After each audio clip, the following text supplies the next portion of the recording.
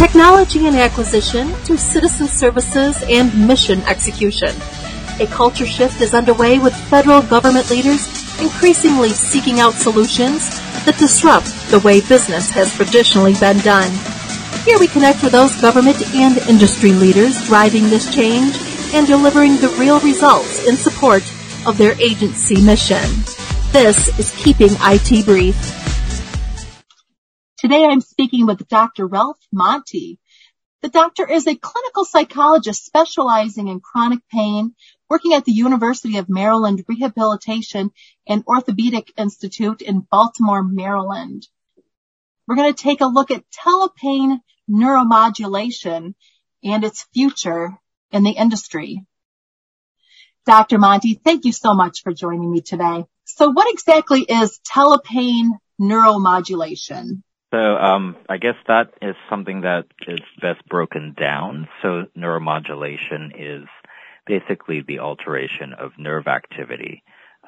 With a device, you're directly altering activity in the brain or the nerves with electrodes or and to some clinical effect. And so teleneuromodulation is you have a device that neuromodulates basically, but now you're connecting it to basically the internet, and it can be adjusted and monitored virtually by a physician or a treatment team. Cool. So how exactly does it all work? So with neuromodulation, you have basically a device with electrodes implanted, say, sometimes it's invasive, sometimes it's non-invasive. Non-invasive, a great example is at the drugstore you can have what's called a TENS unit, transcutaneous electrical nerve stimulator. You put the pads on the skin and then it just you turn the device on and it pulses, and it basically it's a form of pain relief. It's a device that can help with pain relief, but you can also have invasive devices. Say, one of the more common pain devices out there are what's called a spinal cord stimulator, where you actually implant the electrodes along the spinal cord, and then that stimulates the spinal cord, and it just sort of numbs the pain signals out, and it's all connected to a battery, and the battery is controlled with a remote. So you have a device basically numbing out pain, for lack of a better term. So as the technology is developed, especially as we've done more virtual care, there are ways that I think many people are exploring on how to control those devices, maybe virtually, or at the very least, there's a process involved with people being evaluated and worked up to have these devices implanted, and that can all be done virtually as well, in terms of virtual care meetings with your doctor.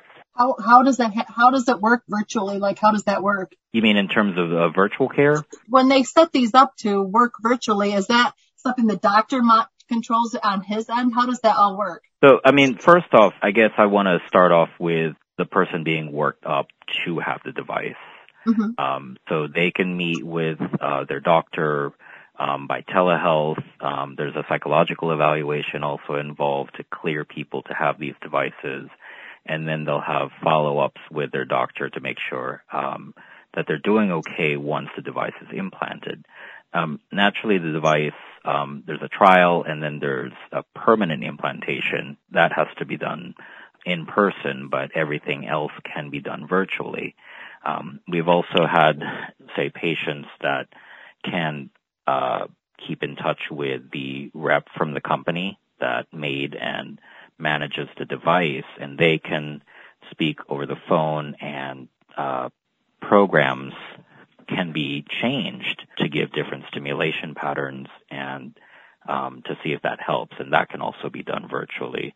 I think we're developing more and more capabilities to even send data or information from the device, over the web, and the data can then be analyzed, say, by their doctor or the company to figure out, okay, is this working? Is this not working? How do you feel the TPNM is the wave of the future? Well, we're especially coming out of this pandemic, we've seen a burgeoning of virtual care services. So I think there's just this thought that telehealth is part of the future of healthcare, a big part of the future of healthcare.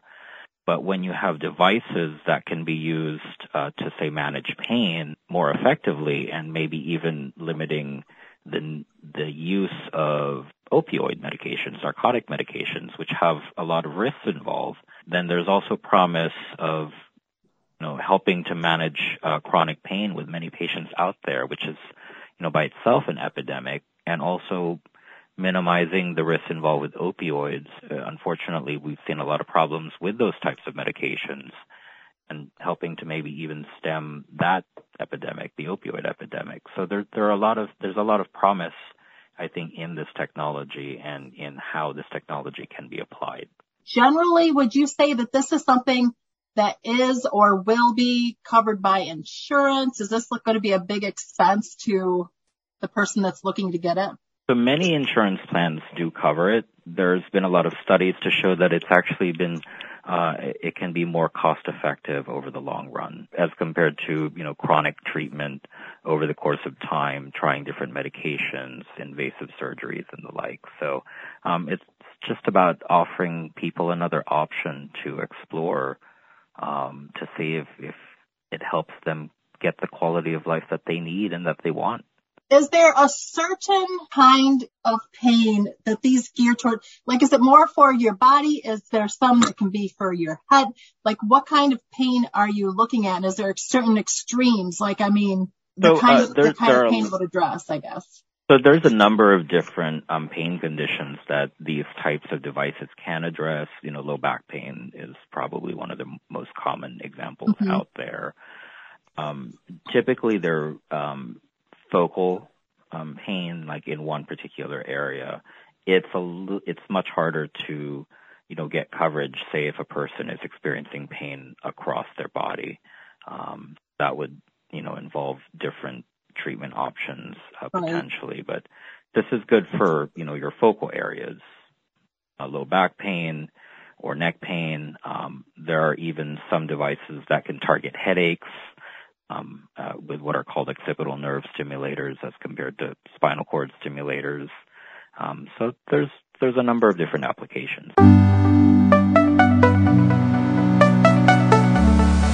Thank you for listening. For more podcasts by G2 Exchange Media, please visit www.thehealthit.com and look for the podcast section at the top of the page. Music by Jam Studio, courtesy of Shutterstock Incorporated.